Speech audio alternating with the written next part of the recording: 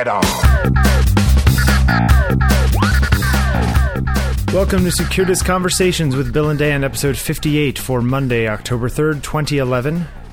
I am Bill Wadman. And I am Dan Gottesman. I was trying to do it a little more like you. Yeah, and I was trying to do it differently. Keeping it fast. That's good of us. Yeah. Because you know what? There's nothing that you want to do other than change it up a little bit. You know, fashion changes. Oh, right. Look at you, already segueing into today's topic. Man. Amazing. Yeah, You're like it's a bad. pro. I could probably come up with a better one, but we don't have time for that. That's okay. So we think we're going to talk about fashion today. Yeah. And not clothing. Not really. No. Because anyone that knows me knows that I'm not particularly fashionable as far as clothing is concerned. Although you could argue that that clothing fashion is sort of the epitome of what we're talking about. Well, I think and that's for good reason. I mean, it's really easily accessible. I mean, it's obvious. Yeah. You can, everybody has to wear clothes, so you can, you can pick it out really quickly and easily on anyone just by looking at them. Yeah. So basically what you're thinking is that we're going to talk about how in the arts things go in and out of fashion. Not only in the arts. I was just thinking about it the other day, and this is always something that sort of interested me, and that's how the concept of fashion. What's cool about it is that there's always something in fashion. Sure. Whether or not it's any, I guess, it's any good or not. That ventures into, I guess, judgment territory. Because really. And this is a whole different discussion as far as what is good and why, or the concept of best. Best is relative. It really depends on who you're talking about and what the context is. So what's interesting about fashion is there's no denying that something is always going to be in fashion, and it just, I don't know. I kind of get a kick out of how one thing will be dominant for a while, and then something will take over. And it's just interesting to me, how long something might last, what some of the catalysts, towards getting something into fashion might be, or what, on the tail side, what kills it, what finally, what's like, why did a certain fashion, I guess, jump the shark, or like pegging your jeans. Pegging your jeans? What the hell is that? That's when kids used to roll up the bottoms of their jeans and then used to sort of fold it over and roll it up one more, so it kind of... yeah. We used to call that cinching. Cinching. Okay, Mm-hmm. that was the New Jersey term? As far as I remember. Yeah, well, I think you're right in that it's interesting how fashion comes about, but it also kind of makes me think, shouldn't it be good by definition? Like, you'd think that fashion was what's the word I'm looking for? A democratic process? That things bubbled up and came into fashion because they were the best. Sort of like, I think you're taking the economic approach, the supply and demand. If something is good, people will buy it kind of thing. Yeah. And if something is bad, then they won't. Right. And that's what kind of...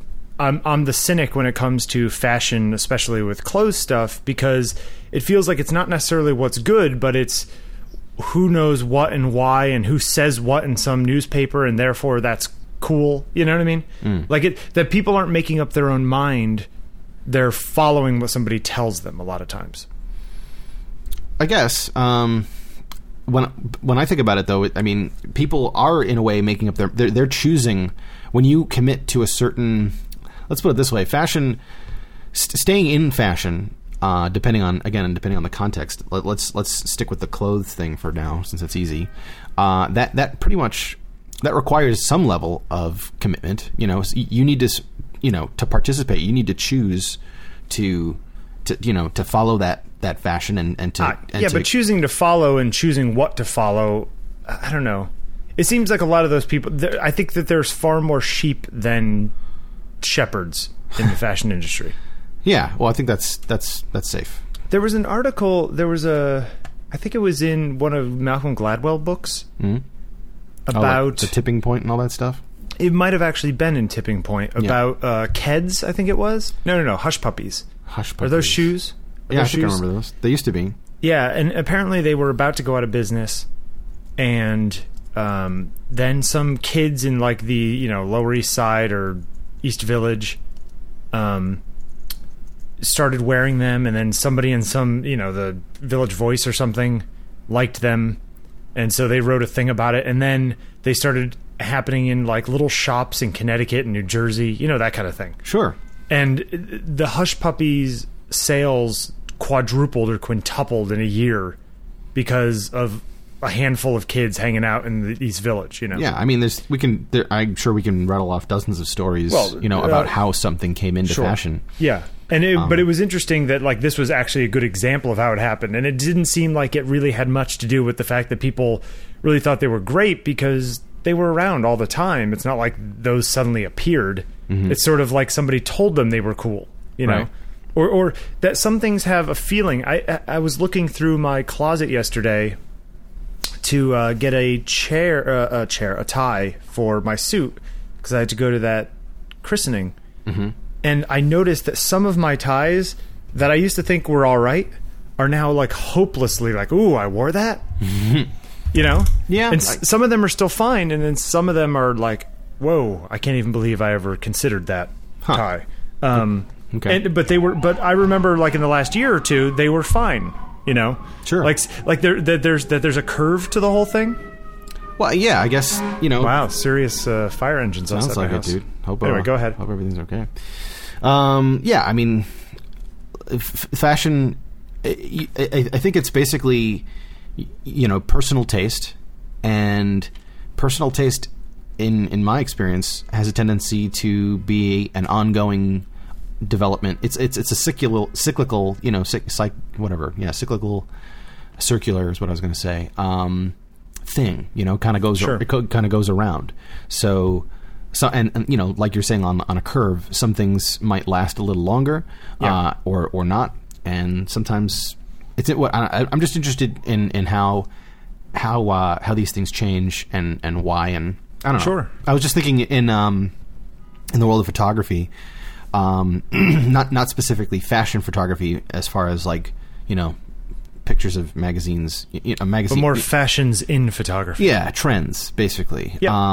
One of the current trendy things that's happening right now is the whole vintage vibe. Sure. Treating your photos to make them look like they came out of an old film camera, or that they were processed with film, or they have a certain color cast to them. I got yelled at for my opinions on this subject recently. By whom? Andrea, my ex-girlfriend. She yelled at you? Well, she got snarky on Facebook or Twitter about it. About what? What happened? Somebody was talking about it, and I said that I feel like those things, I don't like them. I think I called them an abomination. Whoa, okay, that's a pretty heavy word. Well, I mean, look, it's fine if my mother or somebody wants to do that and mess around with their photos. Oh, it's fun, whatever. But I think that the best ones are good pictures to begin with. You know what I mean? You're talking about the people who are like using... a Hipstamatic or Instagram or Sure. any of these things. Yeah. Sure. That if you want it to look like an old thing, like we spent so much time and energy trying to get rid of what they're trying to make it into, which is terrible color casts and uneven lighting and graininess, and like that we spent 100 years trying to solve these problems, quote unquote, right, that these people now find nostalgic, which that opens up a whole can of worms for our discussion. Sure. Because I think that nostalgia is what a lot of this stuff comes down to. Well, and then the other thing another one of my favorite topics is familiarity. Sure. You're going to be people are more inclined, or more drawn to things that they are familiar with, yes, or things that remind them of something that they are either comfortable with, or that they like, or that they know already, or that they might have heard yes. once, or an experience that they might have had. This is a perfect time to bring up a little bit of follow-up from last week, yeah, which was the discussion of vinyl records, because I did some research. Oh boy, research time. Here we go. Yeah, and the research I came up with, I don't have them in front of me, but as I recall, the sales of vinyl records are approximately 1% of album sales. Uh-huh. In the peak of all record sales in 1979, there were 88 million sold, or 200. I think it was 80 something million sold. Last year there was 250,000. And the top 5 greatest hits of things that were selling were reissues of Beatles albums and Bob Dylan records. So yes, there are people out there buying the new Radiohead on vinyl, but they're buying 20,000 copies total. Right. You know what I mean? Sure. Which in the big bucket of music sales is a drop. Is still a drop. Yeah. So and the other interesting thing was that apparently the growth of vinyl sales has slowed dramatically. It was like 20-something% year over year for a few years. And last year it was like 12% or 13%. Like, it's slowing down. Interesting. Most people, it's either the economy or that market has been saturated. You know, there's only a certain amount of people who are going to get involved in that kind of thing. It's true. It's okay. I tend to lean towards the second, the saturation argument. Yeah, I think that makes more sense because, like, there's only so many DJs and people who want to, buy record players and who are skilled. Like my brother-in-law. Sure, skilled enough to do it. Yeah. So anyway, I pulled up some numbers, but I think that a lot of the people who are into that kind of stuff, and look, I'm a nerdy audiophile. I understand that some people want that. Do you have a turntable? I don't actually. Mostly because I don't want to have to deal with the records, and and I never had a problem with CDs that are correctly mastered and with good converters and were done with care off of good source material. Sound really good through a good CD player. It's true. Much better than people give them credit for. So I personally never had a problem with digital, and in fact, like the Super Audio CDs, DSD encoding is fantastic. Like as good as like source analog tape, like better than vinyl. Like as good as half-inch tape running at 30 IPS, Yeah, and I'm sure that you can get all your favorite records on that format. Well, I can get a lot of the classic records on that, which seems to be what a lot of the people are selling on vinyl, Yeah. So it's all very it's an interesting thing, but that gets you back to nostalgia. So maybe the people who are turning their pictures on their iPhone into some Instagram thing, like a fake Polaroid. Exactly. Are hearkening back to when they were kids. They had these neat pictures of them and their mother or whatever. I know from recent playing with a lot of old pictures, because my mother moved out of her house, I ended up with bags of crap.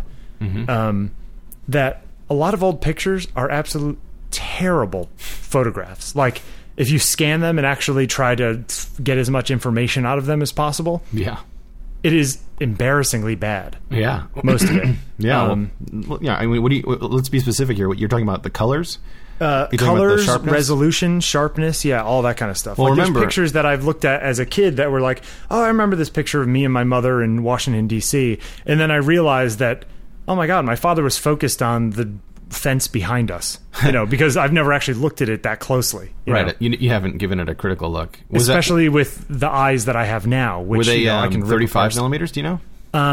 Some of it's 35. Some of them were Polaroid. Some of them were like 110. Like old school, those little small cartridge based. Sure, formats. Or like it might even been disc. Some of it, and I know this isn't the best stuff, but that brings up the whole thing, and with the nostalgia about film, it's like, yeah, film can be great, and sure, film has a look, but the really good film looks good when you're shooting it at medium format or through really amazing lenses, which only 10% of the people had back in the day.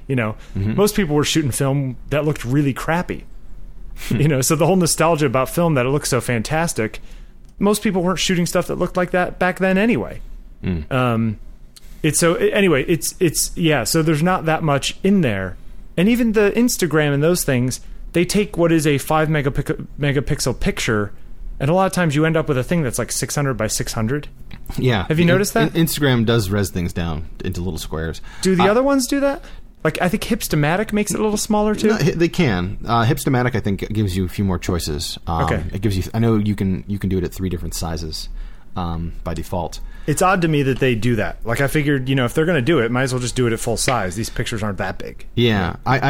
So now I'll confess, I was originally, more in your camp as far as the retroizing, retrofication Retrification, that's good. As far as the iPhone photography is concerned, and I thought that stuff was a little cheesy. But I don't know what happened. I guess it was a combination of things. I was given an iTunes Music Store gift card with like $50 on it, and I'm like, I don't really spend money on the iTunes Music Store all that much. So you bought a bunch of apps. So I'm like, oh, cool. I'll spend some money on apps. And I think at that time, Hipstamatic was on sale for like $1, Mm-hmm. and I don't know. I was just feeling feisty or whatever. And I think maybe one of my friends posted a shot that I thought was really cool. It was like a nice, super contrasty black and white thing. I'm like, oh, that's a pretty cool look. Getting a nice black and white conversion, in any digital photograph is always a challenge, and that looked pretty good. So I figured, it can't hurt.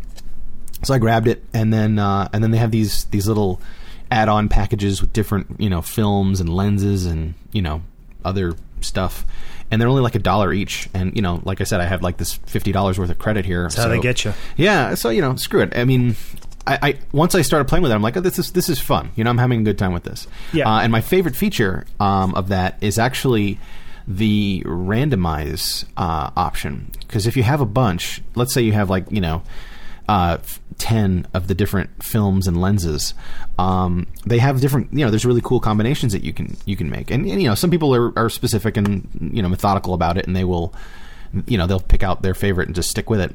But what I found is more fun for me is to randomize them. So it has this feature where you can if you shake your phone, it'll randomize the configuration, and you can override it. There's like a preferences section where you can say, okay, I don't really ever want you to randomize this one. I don't want this particularly goofy looking film or lens to be randomized, because some of them are a little goofy. But I've had a ton of fun. So what I'll do is I'll see a little picture that I think will be fun, and then I'll shoot like 3 or 4 of them in a row, randomizing each time, just as a sort of experiment, just to see what happens. Yes, and I am fine with people doing that. What I have a problem with is people putting them up on Flickr and saying, "Look at this great art that I made." And it's like, no, you didn't make art. You just put it through. You hit a button. So what? That's making art. Yeah, but that takes no skill. So what? You put any picture through those things, and it can make it look cool, quote unquote. Right. So isn't there? Well, you're saying that doesn't qualify as art? No. Why not? I'm not, because it doesn't take any skill. What? Skill is art. No, it's not. Yes, I think that there's a certain amount. Having no skill than anybody. I could give the camera to Bert, my 1-year-old nephew, and he could take just as good of pictures as my sister could, because he can make it look cool and antique-y. Maybe. Well, then it's not. Then it's something else entirely. I don't know. I feel like there needs to be a separation of those things. I think you're being too specific. Maybe. And I also think that a lot of the times the original source pictures, people 10 years from now are going to be like, oh man, what the hell were we doing making all these things 600 pixels and putting this antique stuff on it? Oh, and I lost the original because I swapped in that phone and never saved the stuff to my computer. Right. I think people are going to be kicking themselves. Well, people kick themselves all the time. You said the same thing about like that thing that you bought 10 years ago, like that favorite, I don't know, musical instrument, or that favorite cookbook, or that favorite tool, whatever. It doesn't. I mean, that kind of stuff happens all the time. I just think that it's. I don't know. There's something trashy about it all. You see, you and I think definitely differ on this particular point. I personally really appreciate the what's the word I want to use here? You know what it is? It's the equivalent of using a template in a graphic design software. No, I don't. No, see, I don't agree with that, because I mean, that's what it feels like to me. Because you're making the word, sure, but like the look of it has nothing to do with you. It has something to do with somebody who knows what they're doing. Yeah, but it's still, you're still making. See, now we're getting into two different things here. There's the making the choice, right? I think I would sooner pull, like, I would replace your quote unquote skill, clarification, your skill prerequisite, and replace it with intent. For me, art is, if we have to get really anal and specific about it, I will commit to, saying that art has to be, there has to be some sort of intent. Although at the same time, I will immediately contradict myself and say that there's also something really amazing and special about unintentional. stuff, because I can tell you personally, firsthand, man, some of the coolest stuff I've ever done has been by mistake, has been by accident, has been unintentional, has been random, has been, well, like, whoops, I didn't mean to do that. That came out pretty cool. Yeah. You know? No, and experimentation is fine, but I don't think intent is shaking your camera. What do you mean? Well, like, is shaking it and getting a random thing is not intent. Why not? That's randomness. But I'm intending that. My intention you're is intending to have the decisions made by something else. Yeah. It Right. still counts. I'm the one who made that choice. I don't know. I think that if you can't tell the difference between somebody who's good at it and somebody who's not good at it, then that has nothing to do with the maker. You know what I mean? I do know what you mean, and I can't disagree with you there. But like, if I handed it to my mom and to here's Richard the thing. Avedon and it looks similar kind of stuff, then what did Avedon or my mother have to do with it? Right, and I think at that point, this kind of segues into the other point of view that I have, which can be classically summarized as art is in the eye of the beholder. If you take someone who doesn't know anybody from anybody, like doesn't know any artist's name, doesn't have any clue about art history, but they have a proven good sense of aesthetics, right? Like this, like let's say you were to find some alien, right? And you had them take some tests to confirm that they had a rudimentary understanding of, color and composition. They were able to tell classic functional art from non-functional art, right? They could, Sure. They could pick out the good stuff from the bad stuff, quote unquote, right? Okay. And then you were to put in front of them images, like you said, like one that you took in the style of Richard Avedon versus one from Richard Avedon, and they picked out yours. Who's to say that why is that? That's not necessarily a bad thing, man. Maybe yours is the better one. Just it doesn't matter who made it at that level, because it matters what the person who's looking at it, what their intention is, how they're feeling about it. Do you see what I'm saying? I just there's something about, I just know far too many people who have an iPhone and Hipstamatic and think that they're artists, like in like a real way. That it's just kind of like, whoa, slow down there. You hit a button. Well, But dude, again, I'm not disagreeing with you, but at the same time, you could say the same thing about what you do. Sure.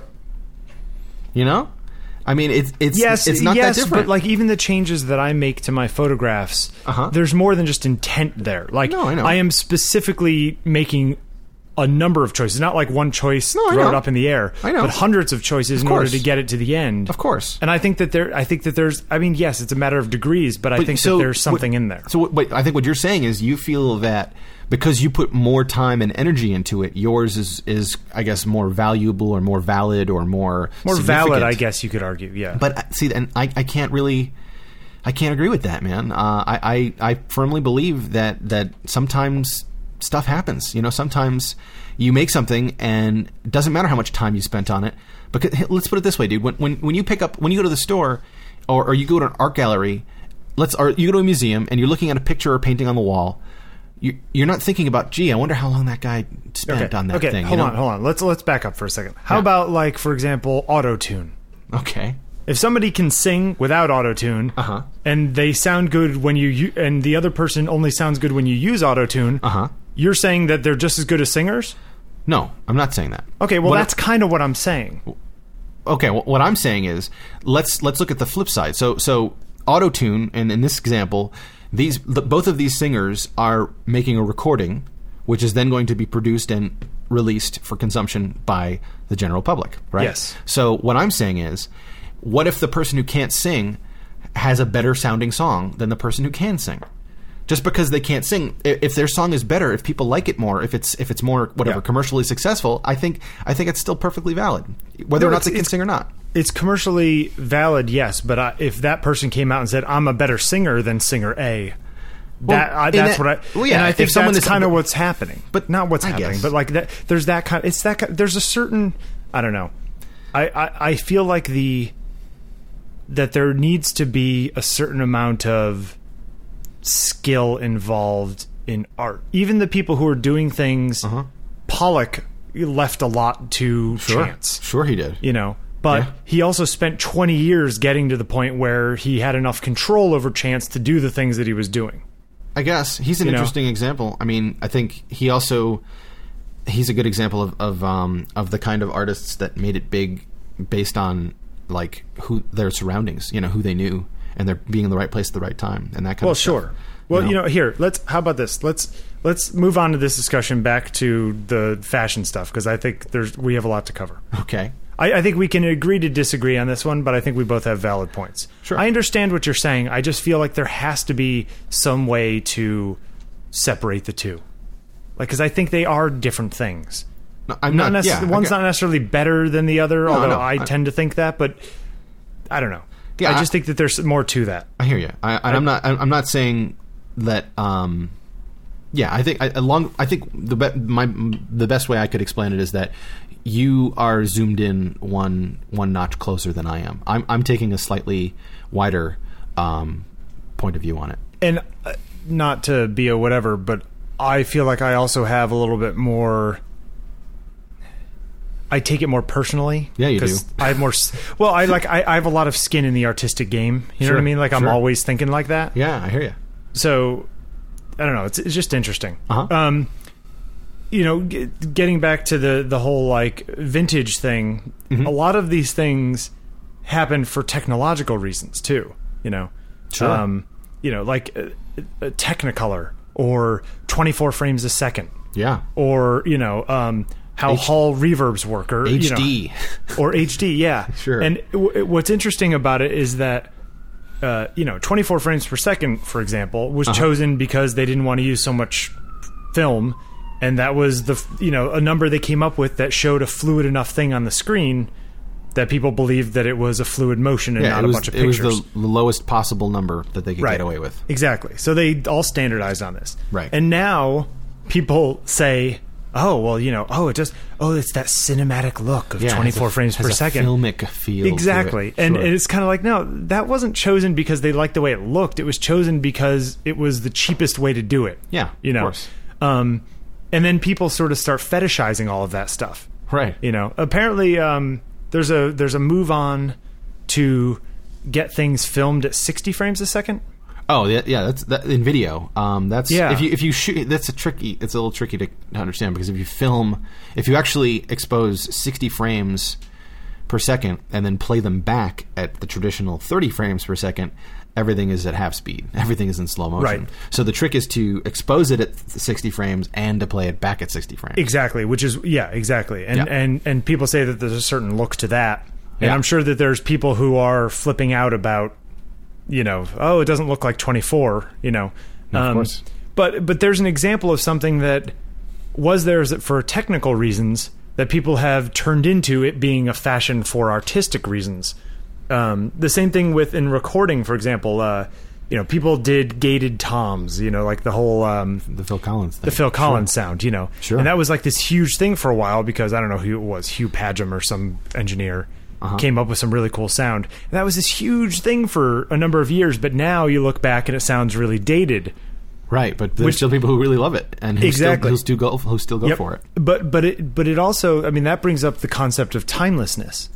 Are there things that are recorded a certain way or pictures taken a certain way, or are there things that are actually timeless? Is there a suit, a men's suit, that fashion people would say, you know what, that's always going to look good? I think it's jeans.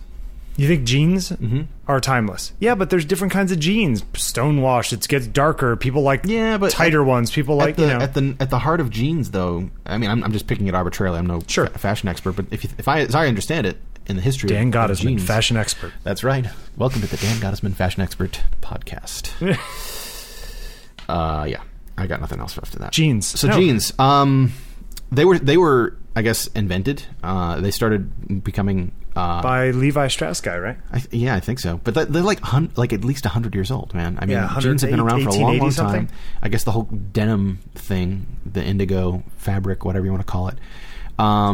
And sure, I'm not going to disagree with you on the fact that there are lots of different kinds of jeans. But if you were to put someone in a pair of blue jeans and then stand 100 feet away from them and look at them, you could tell that person was wearing blue jeans, and you might not be able to tell the specific style or cut. And you could take that same principle 100 feet away for the past 100 years, and I don't think you'd be able to tell the difference between the 100-year-old style and the current style. You know, I think jeans have always been around, and I don't know. I don't see them going anywhere anytime soon. Yeah, but you're right. It's just some information. Apparently, Levi Strauss was selling blue jeans under the Levi's brand to mining communities in 1850s. Yeah, dude, that's 150 years. Yep, that's insane.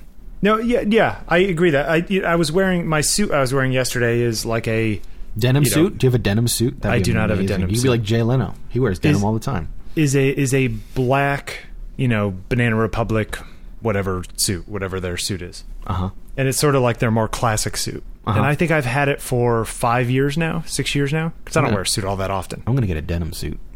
You should get a denim suit. I'm going to make it short sleeve, too. Short sleeve? Yeah, buddy. No, not short sleeve. You need to have no sleeves. No. Short sleeve. Come on, I gotta be classy. Come on, dude. But, I look at this suit, and on the end of the arms, there's those 4 buttons. Oh, yeah, sure. Or 3 buttons. Uh-huh. You're talking on the suit jacket. Yeah. Yeah. Did you know that those, not only do they not have any reason for being there, they've never had any reason for being there. It's ornamentation. Yeah, those were put on ornamentally 250 years ago, and they're like a vestigial thing to this time when people just put buttons all over things that didn't work. Nice. But it just cracks me up every time I look at them, and I'm like, it wouldn't look right without those, because that's all we've ever known. Right. And yet there's absolutely no reason for them to be there. Yeah. I mean, it's not like there's like a little red curly Q or something like that. They're functional things that are non-functional. I hear you. It just cracks me up. Okay. Anyway, recording things, just a couple other things. Mm-hmm. Like people fetishize like tube amplifiers. Oh, sure. Tone people. Yeah, even though that was the only option back in the day. Yeah. You had tube amplifiers because there were no solid state amplifiers. Sure. Or compressors, like people fetishize old compressors. Or my personal favorite are all these old reverbs, like actual hall and room reverbs, plate reverb, sure, and plate reverbs too. Where they actually had a little room with a speaker at one end and a microphone at the other, and they piped shit in one end and they recorded it at the other, and that was your reverb. Yeah, my friend James he made himself. I would guess 4x3, maybe 5x3 little room boxes. Plate reverb. Oh, little plates. He made his own like a plate reverb with like little piezo mics and all that crap. Yeah. And, a wooden frame, and sounds great. It's really cool. But it just cracks me up, that people like that. These were things they had to do because they didn't have any other options. Yeah. And now people are like, no, you have to have that plate reverb sound. Well, or even slapback delay was originally done on like a reel-to-reel tape machine, and that's why certain timing, I think it's like 120 milliseconds, sure, is like the old school 15 ips sound, like that sort of like early Elvis kind of slapback sound. Totally. And then you can say the same thing about vintage synthesizers too. Old analog synths versus new digital synths, and somebody brought up Howard Jones yesterday. Yeah. And my friend Harden has some Howard Jones video fairly recent where he played a sort of an anniversary kind of show at some big theater in London. And apparently he had to borrow all of his synths from friends because he doesn't have any of the stuff those things were made on. And those kinds of synths were so specific. It was the arpeggiator on this Roland synth that made that sound. Sure. Or that one filter, Exactly. Yeah. And it cracks me up that the guy who made the things couldn't make them again unless he borrowed stuff from friends, Yeah, that makes sense. I mean, you can say the same thing about photography too. I mean, what I think is really fascinating, in the visual scene is how, you look at pick any classic movie from before the year 1990. Like there's some really amazing differences. Like I was watching, I want to say Raiders of the Lost Ark, maybe. I think it's sort of like, or any of the Star Wars films, whatever, any classic stuff from our childhood. There's a very distinct difference in the look and feel of those movies, of those films, based on the way that they lit them, the way that they shot them, the way that they did the audio and the soundtrack. Like if you watch, let's roll back a little further. Like watch the French Connection, starring Gene Hackman in the late 60s, I think. And you listen to that, and you listen to you're watching the film, and just kind of close your eyes and listen to the sound of the cars and the chase scenes and the gunshots and the footfalls and all that other stuff. Sound design has evolved and gotten so much more subtle. Well, just so much more thorough, so much more whatever you want to call it, so much more all-encompassing. And I'm not talking about surround sound here. I'm just talking about guys who approach it with so much more finesse and intent. Guys like Ben Burtt. I think Star Wars. I mean, I'll stand up. My prime example of this is if Star Wars didn't have the sound design and then as a bonus the soundtrack, the music that it did, it would not have been as successful as it was, man. You're probably right. Because if you turn the sound off and you just watch the movie silently, you start to notice all these like little weird, ugly bits and pieces, But it also broke new ground in those things, right? Those were the first guys to do that. Yeah, they really nailed it. I mean, they really. I remember when the new Indiana Jones a couple years ago. Oh yeah, the Crystal Skull. Right, but the guy who did the cinematography on that apparently went back and because they tried to film it as much like they used to film stuff as they could. Just to sort of replicate the feel, the lighting and the feel, because they wanted to get that feel. So, just the lens selections and the lighting. Yeah, and even in that respect, even the way they do some of the stunts, the way they perform them and the way they film them, and. But what's interesting is that they couldn't. I mean, I bet you even if the guy was still available who did the DP work on it originally, I doubt that it would actually feel the same just because lenses have changed, film stocks have changed, the chemicals they changed, the digital, the timing and the color correction. There's one thing I feel like I want to mention here. There's a film that if you're into this sort of thing, you might really appreciate, and that it's called Black Dynamite. And it's a what's the word? It's a sort of fake blaxploitation film. What the blaxploitation thing is about, right? Like back in the 70s, like Cleopatra Jones and all that other stuff. Quentin Tarantino paid some homage. He loves to that stuff. Yeah, it's good stuff. So I cannot remember the name of the actor or the people who made it, but if you check that film out and you just watch it. Without reading anything about it. So just rent it or get it on Amazon or stream it on Netflix or whatever, and just watch Black Dynamite, and I think they did a tremendous job of making it look and feel like it was shot in the 70s. I mean, I think they actually went so far as to use the exact same kinds of cameras, film, lights, and then they furthered it by using the same techniques that they used as far as reusing stunt guys in multiple scenes and boom mic issues and focus issues and they played it up to comedic effect and it's a real funny movie in that respect. I mean, I can't really remember what the movie was. It was like some drug plot or something like that. I can't remember, but there was kingpin guy. And there's definitely some cheesiness involved as well. But if you look at it from a technical standpoint, these guys, and it was released in 2009 or something, 2008. These guys did a really fantastic job of making this look and feel like an old vintage film. I have not seen that. Yeah, I will have to check it out. You should check it out. It's pretty funny.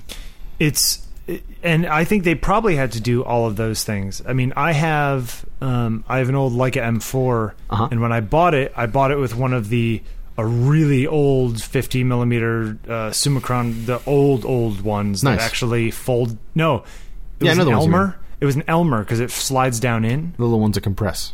Yeah. I bet you if you put a nice roll of old, Tri-X in there, and then you get your hands on a couple of old, what are those? The EC2, those giant 200 watt, 300 watt light bulbs with the old school reflectors, and you set them up in your room, and you light the way that they used to light. You can get pretty darn close. You could get those same shots, man. That's because but I was having problems because the coating on the lens actually was wearing off. That's too bad. And they say that you can recoat it, but it's going to cost more than the lens is worth, Right. So I ended up buying a more modern Summicron, which was still from the 60s or 50s. The original one was from the late 40s or some crazy thing. Wow. And I'll tell you that it looks completely different. Like the pictures out of it, I actually like the older lens better when shooting with that. Yeah. And now they're flawed. I guess that's the other thing with the whole Hipstamatic stuff is that if you want it to look like a Polaroid, find an instant camera. You know, like there's still you can get the impossible project stuff. Like, of course, but there's a line to be drawn. So here's the thing: like you say, we invented these things to improve, upon the old way. Yes. So what people are after is that sort of like perfect blend of like, I want the old look, but the convenience of the new style. Yeah, but part of the feel of the old pictures was actually the annoyance of the technology used to make them. It's true, agreed. But at the same time, you can definitely say that there's some shots out there. I'll bet you we could go sifting through and find some stuff that we wouldn't be able to tell, man. Yeah, no, absolutely, sure, especially at low res. Yeah. There was a guy who wrote me a while back asking how I got the Polaroid look on my Polaroids on my website. Nice. Yeah. It's like I used a Polaroid camera. Yeah, I used a 4x5 and a Polaroid, film holder and Polaroid film. Yeah, there you go. And that'll do it. He wanted me to send him a high-res scan of the frame, the border around it. Oh, so you could use it to sort of replicate it? That's cute. And I was just like, I'm sorry, I can't do that. Yeah, like, dude. I'm not... You can buy those, dude. People... Well, you can yes, buy of course. You can go buy them at stock places and everything, which is what I told him. And I said, I'm sorry, I just can't be party to... there's just something about it that just grates me the wrong way. I hear you. I respect that. It's like it's like if there has to be some respect for the original, I guess. I don't know. I just have this weird thing. I know you do. That's what makes you, Bill. That's what makes you. Yeah, I guess so. I don't know. So do you think that there are, other than genes, do you think that there is anything timeless, or do you think that the stuff... Has there ever been a time, say, in photography where people were taking pictures that don't look dated, I guess... Well, let's think about it. You could argue that... Well, see, the problem is that if you have people in them, then the fashion on the people changes. But right? Let's take a quick pause for a sec and just sort of... Let's just think about the concept of the portrait, right? So, as far back as I can remember, I haven't done any prep on this, I'm just sort of... going off the top of my head here, but people have been making portraits of people for pretty long time. I wonder. We're talking photographically or in general? No, just the concept of portraiture. Oh yeah, for thousands of years. Yeah. I wonder. I'm wondering, like, there was an interesting shift, and we should have someone who knows a lot about art history to confirm this stuff. But I'm just curious what came first, sort of on the timeline, because obviously, human beings have been making stuff and drawing on walls and what have you since forever. But at some point, somebody was able to make stuff that looked really real. I guess if I had to guess, it would be like the Greeks with their sculptures. Like those busts and those really amazing marble sculptures. Obviously Leonardo da Vinci. So that's what, like 500 years ago, more than that. The Greeks? No, that was.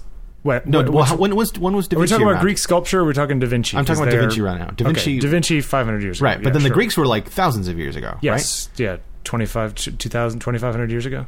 Interesting. And so those, what's interesting to me is that those guys weren't painting. Those guys were carving. In fact, yeah, and it's funny because you know what that has to do with? That whole concept. Recreating something in 3 dimensions is in some ways a more basic principle than trying to take 3 dimensions and flatten it into 2. That's a good point, because that's the whole concept of perspective and exactly, depth of field and all that's the stuff. stuff that they didn't figure out until like the Renaissance. But at the same time, you gotta wonder, these guys must have done sketches and studies and well, and stuff. They did 2-dimensional last. things, but they looked 2-dimensional. It's sort of like the classic Egyptian thing where everyone's shot like a profile. Yeah, flat. They're all walking sideways. So then let's fast forward to when painters started to get stylized enough to make it almost, photorealistic. I don't like to use the word photorealistic, but way more realistic. But you can look at a Caravaggio painting and it looks like a person. Yeah, a person. Yeah, or like those classic, the presidential portraits from like that portrait, that famous one of George Washington from. Look, in fact, most of the time I'm trying to create that in my own work. Like that's what I'm trying to get. Right. So my point is, so let's now that we've brought that to the foreground here. So the concept of making people, look a certain way in a portrait has been around for a really long time. You know, you basically you put the guy in the middle of the picture, you light him from one side, and you put a little more light on the other side to give him some contour and some depth and some shading, and off you go. And so what's interesting is once photography started to come around, I mean, maybe you know more about this than I do, but I know that some of the earlier photographs, you know, once the guys started, you know, getting repeatable, consistent results. I guess the first stuff that comes to mind for me is the early American stuff. You know, they were all, you know, a lot of that work was portraits. You know, like people getting their pictures taken, and it's all Northern Lights. You know, it's the same kind of stuff they used in painting. They just used one big light camera instead of side. a paint. Yeah, yeah. But it's what's interesting is that look for more simple, refined portraits. Mm-hmm. Well, first of all, what's interesting about that is that there's a certain point at which it's not about the technical aspects of it. Right. It's about what you're getting out of the person who's sitting there, you know? Right, which is where it gets really interesting when you compare painting to photography. Exactly, because in painting, you could force them to be a certain way, you know, because you can somewhat make it up in your mind or change things, where photography... You know, if you're not going crazy, you get what you get. Yeah. But what's interesting about it is that in some ways that look is not in favor. You know, like the kind of work that I do is not highly sought after a lot of times now. What people are looking for, at least up until recently, is that sort of overlit stuff that we've talked about before. Sure, like the whole ring light. Yeah, we're going to have a light up front and 15 lights on the sides and in the back, and you know, and I feel like the HDR thing, you know, that whole hyperdynamic. Yeah. And there's a certain point at which I look at that stuff, and you know, I've played with that look myself just to see if I can do it. Sure.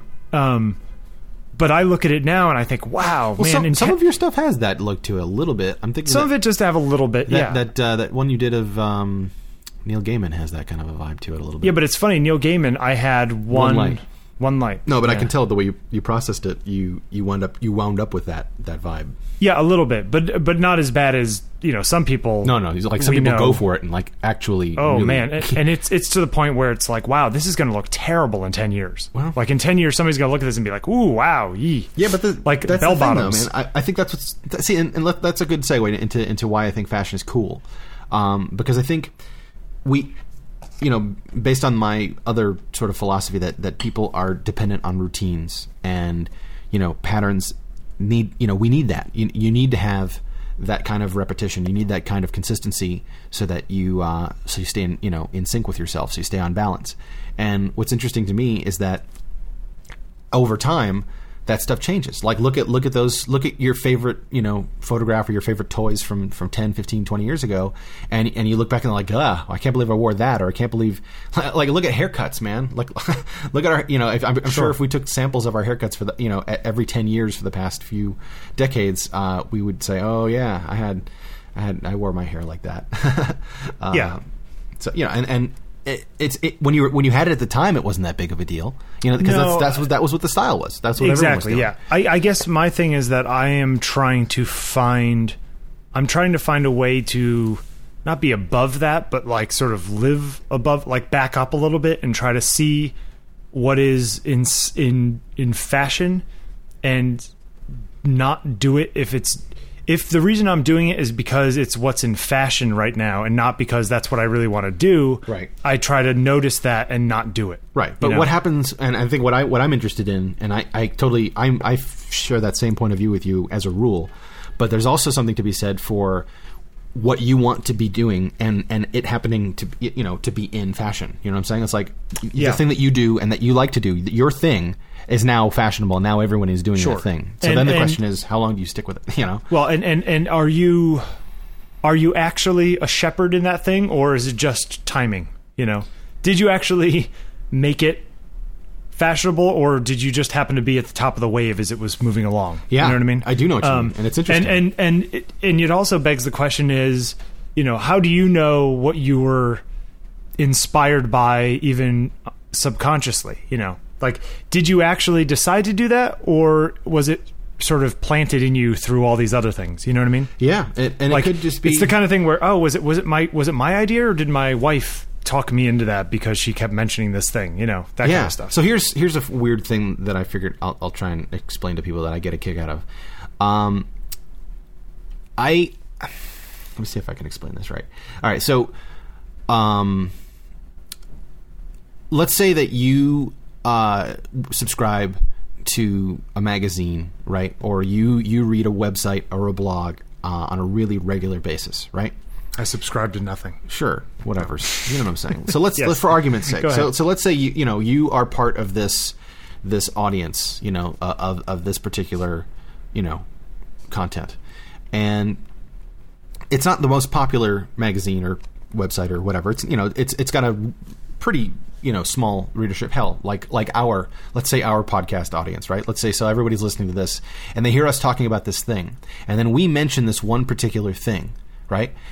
And the next thing you know, that thing's popularity gets a little bump, but because we mentioned it and that brought it to the foreground. So what I'm really fascinated by is like when I'm, browsing stuff online, it doesn't, it really doesn't matter what it is. I'm really interested in seeing, like, let's say I'm listening to, like you listen to a radio show or you watch a movie or a talk show or something, or you read a book or you're having a conversation with someone, and then that person mentions, it's just interesting how these trends appear, and I think it's really weird to see how they affect each other. Do you know what I'm saying? Sure. It's I get really... You're backed up looking at it in a more meta. Yeah. I think it's like, I think one of the interesting things. So here's a specific example. I always get a kick out of looking at the IMDb popularity chart. I don't know if you've noticed that. If you ever go to IMDb, if you go to IMDb and you look up a movie or an actor or something like that, I haven't looked at it recently, but they used to have a little number there with like a kind of an up arrow or a down arrow and a number next to it on how much buzz that person or that thing is getting this week.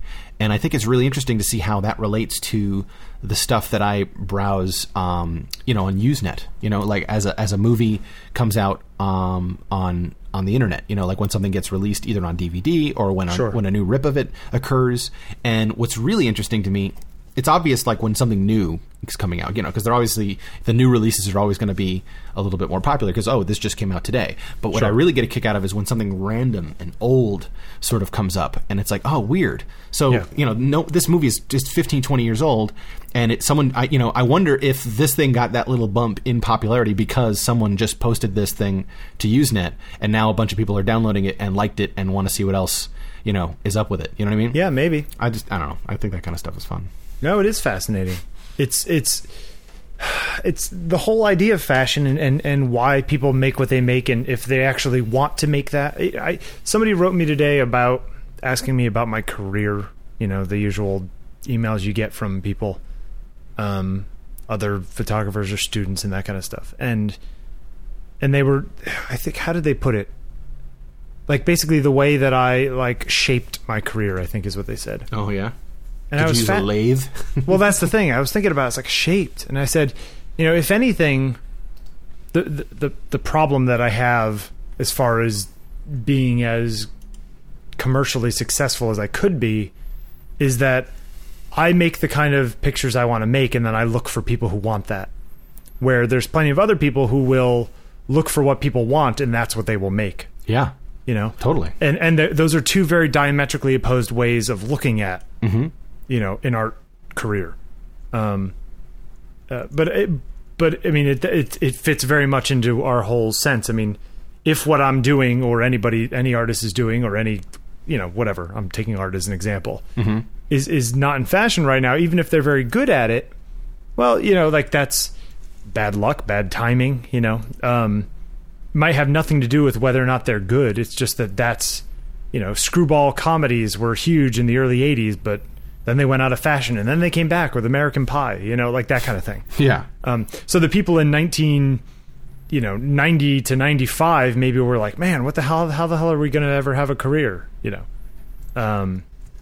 interesting. Yeah. It's interesting stuff. Interesting. Hey, stuff. let's wrap this up with some predictions. I want some predictions of tomorrow's announcements. Oh yeah, tomorrow. Is it tomorrow? It is tomorrow, isn't it? Yeah. What do you think? Oh, I don't care. I think they're going to release a new iPhone. That's my bet.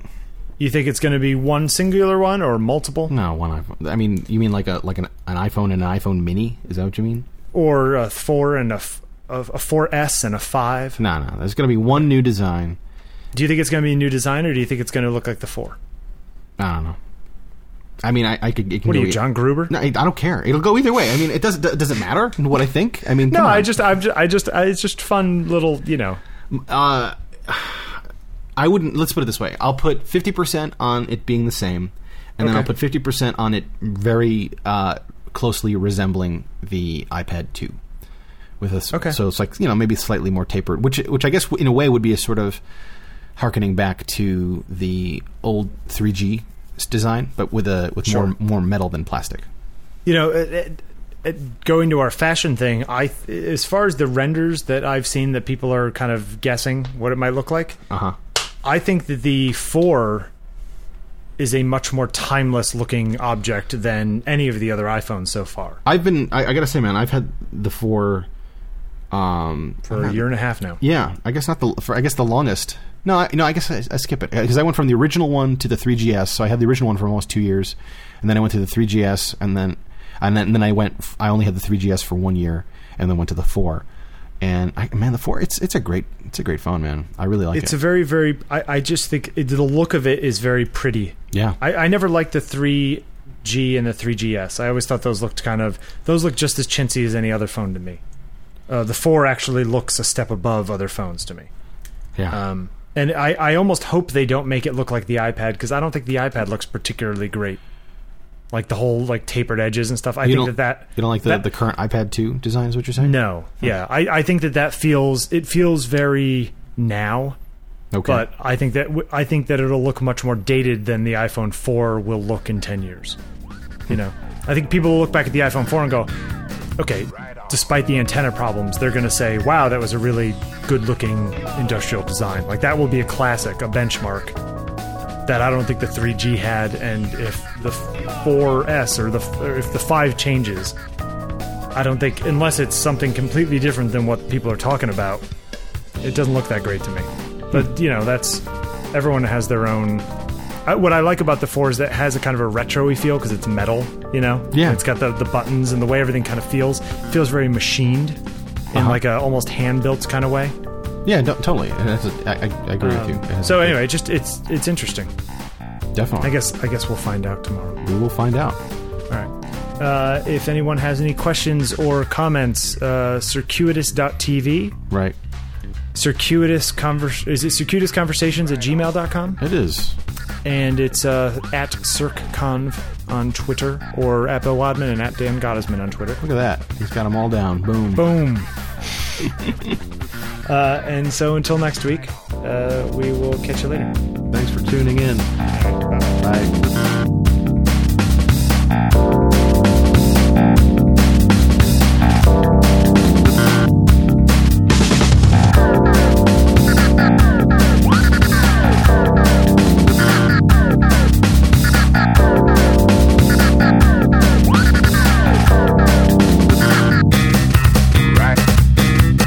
Right on.